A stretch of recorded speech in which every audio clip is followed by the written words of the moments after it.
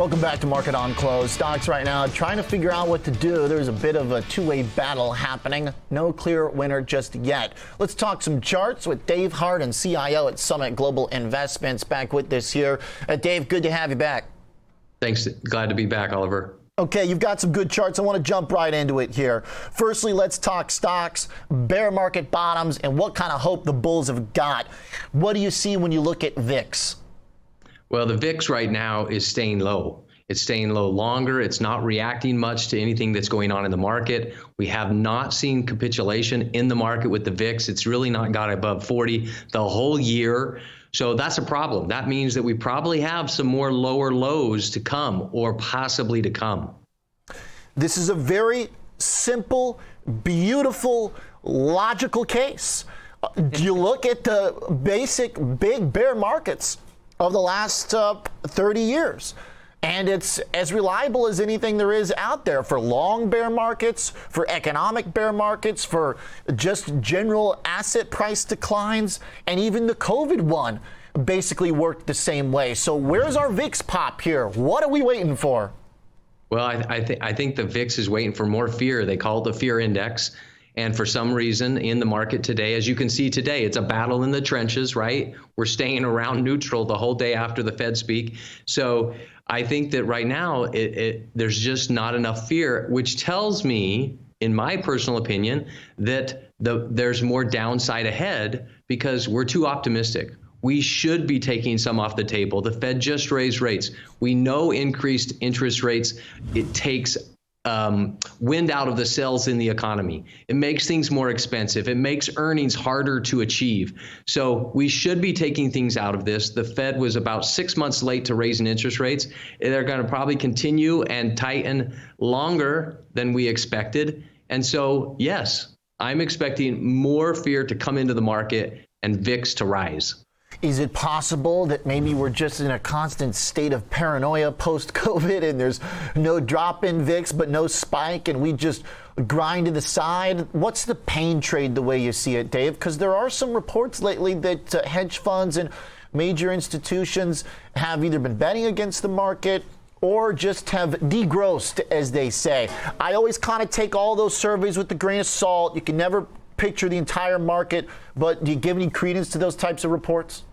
Well, I think you have to. I think you have to pay attention. This market, if it was so easy and we all could figure it out, we would make a lot more money, right? So Amen. The reality is it constantly changes. It is always evolving. It's always playing on top of itself. And so this is something that you have to be aware of. But you cannot forget the past. You cannot forget what has happened and how things typically play out. And when something gets pulled, something's getting pushed.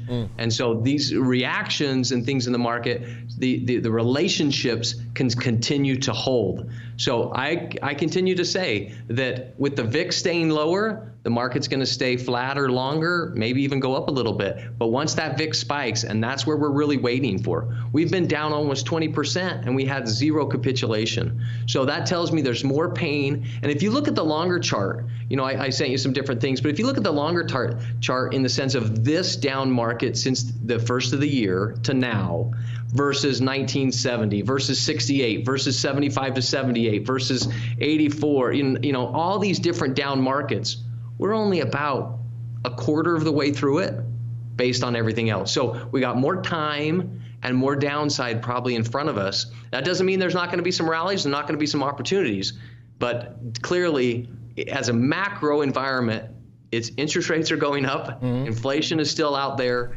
and that's putting some macro headwinds in our way. Two more charts that describe those macro headwinds. The first one we'll go through pretty quickly. It's a pretty straightforward relationship. You're looking at semiconductors versus global PMIs. Semis have been our focus here as a leading sign of weakness, and it looks like we would expect these to be very much in trend at the moment.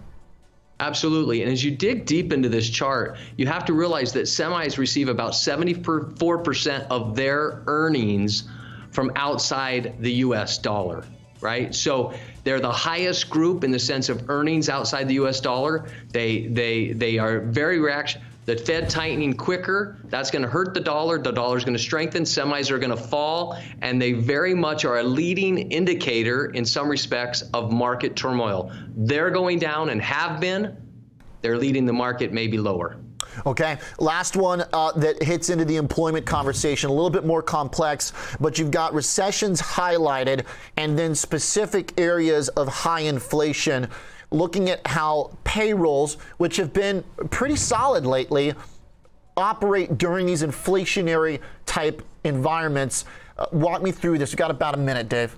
Absolutely. So this real credit goes out to Wolf Research and their team here. But the reality is what we find, and when we look at the data, that when there's high inflation, the impact on the economy in the sense of labor is delayed. So everybody right now is saying, well, we got a great labor force. There's hiring signs everywhere. That's normal. So in high inflation, and we're there, the labor is going to go down later. So we shouldn't look to labor to lead the economy. It should be lagging. Okay. So it could be a while then before Powell sees anything that troubles him. Hey, the fact is that, you know, they are in a corner. There was little doubt that he raised 75, even some indication of a 1 percentage point move. Now there's more 75s in the future. Interest rates are continuing to move, and the market will react probably. Okay. Great stuff. Love the charts. Thanks a lot, Dave. You're welcome. Thanks for having me. Sure thing. Another great conversation. Dave Harden, CIO at Summit Global Investments. Pretty cautionary note there on the way things are going right now with the economy, those semiconductors, and of course the implications that payrolls right now will not be the leading indicator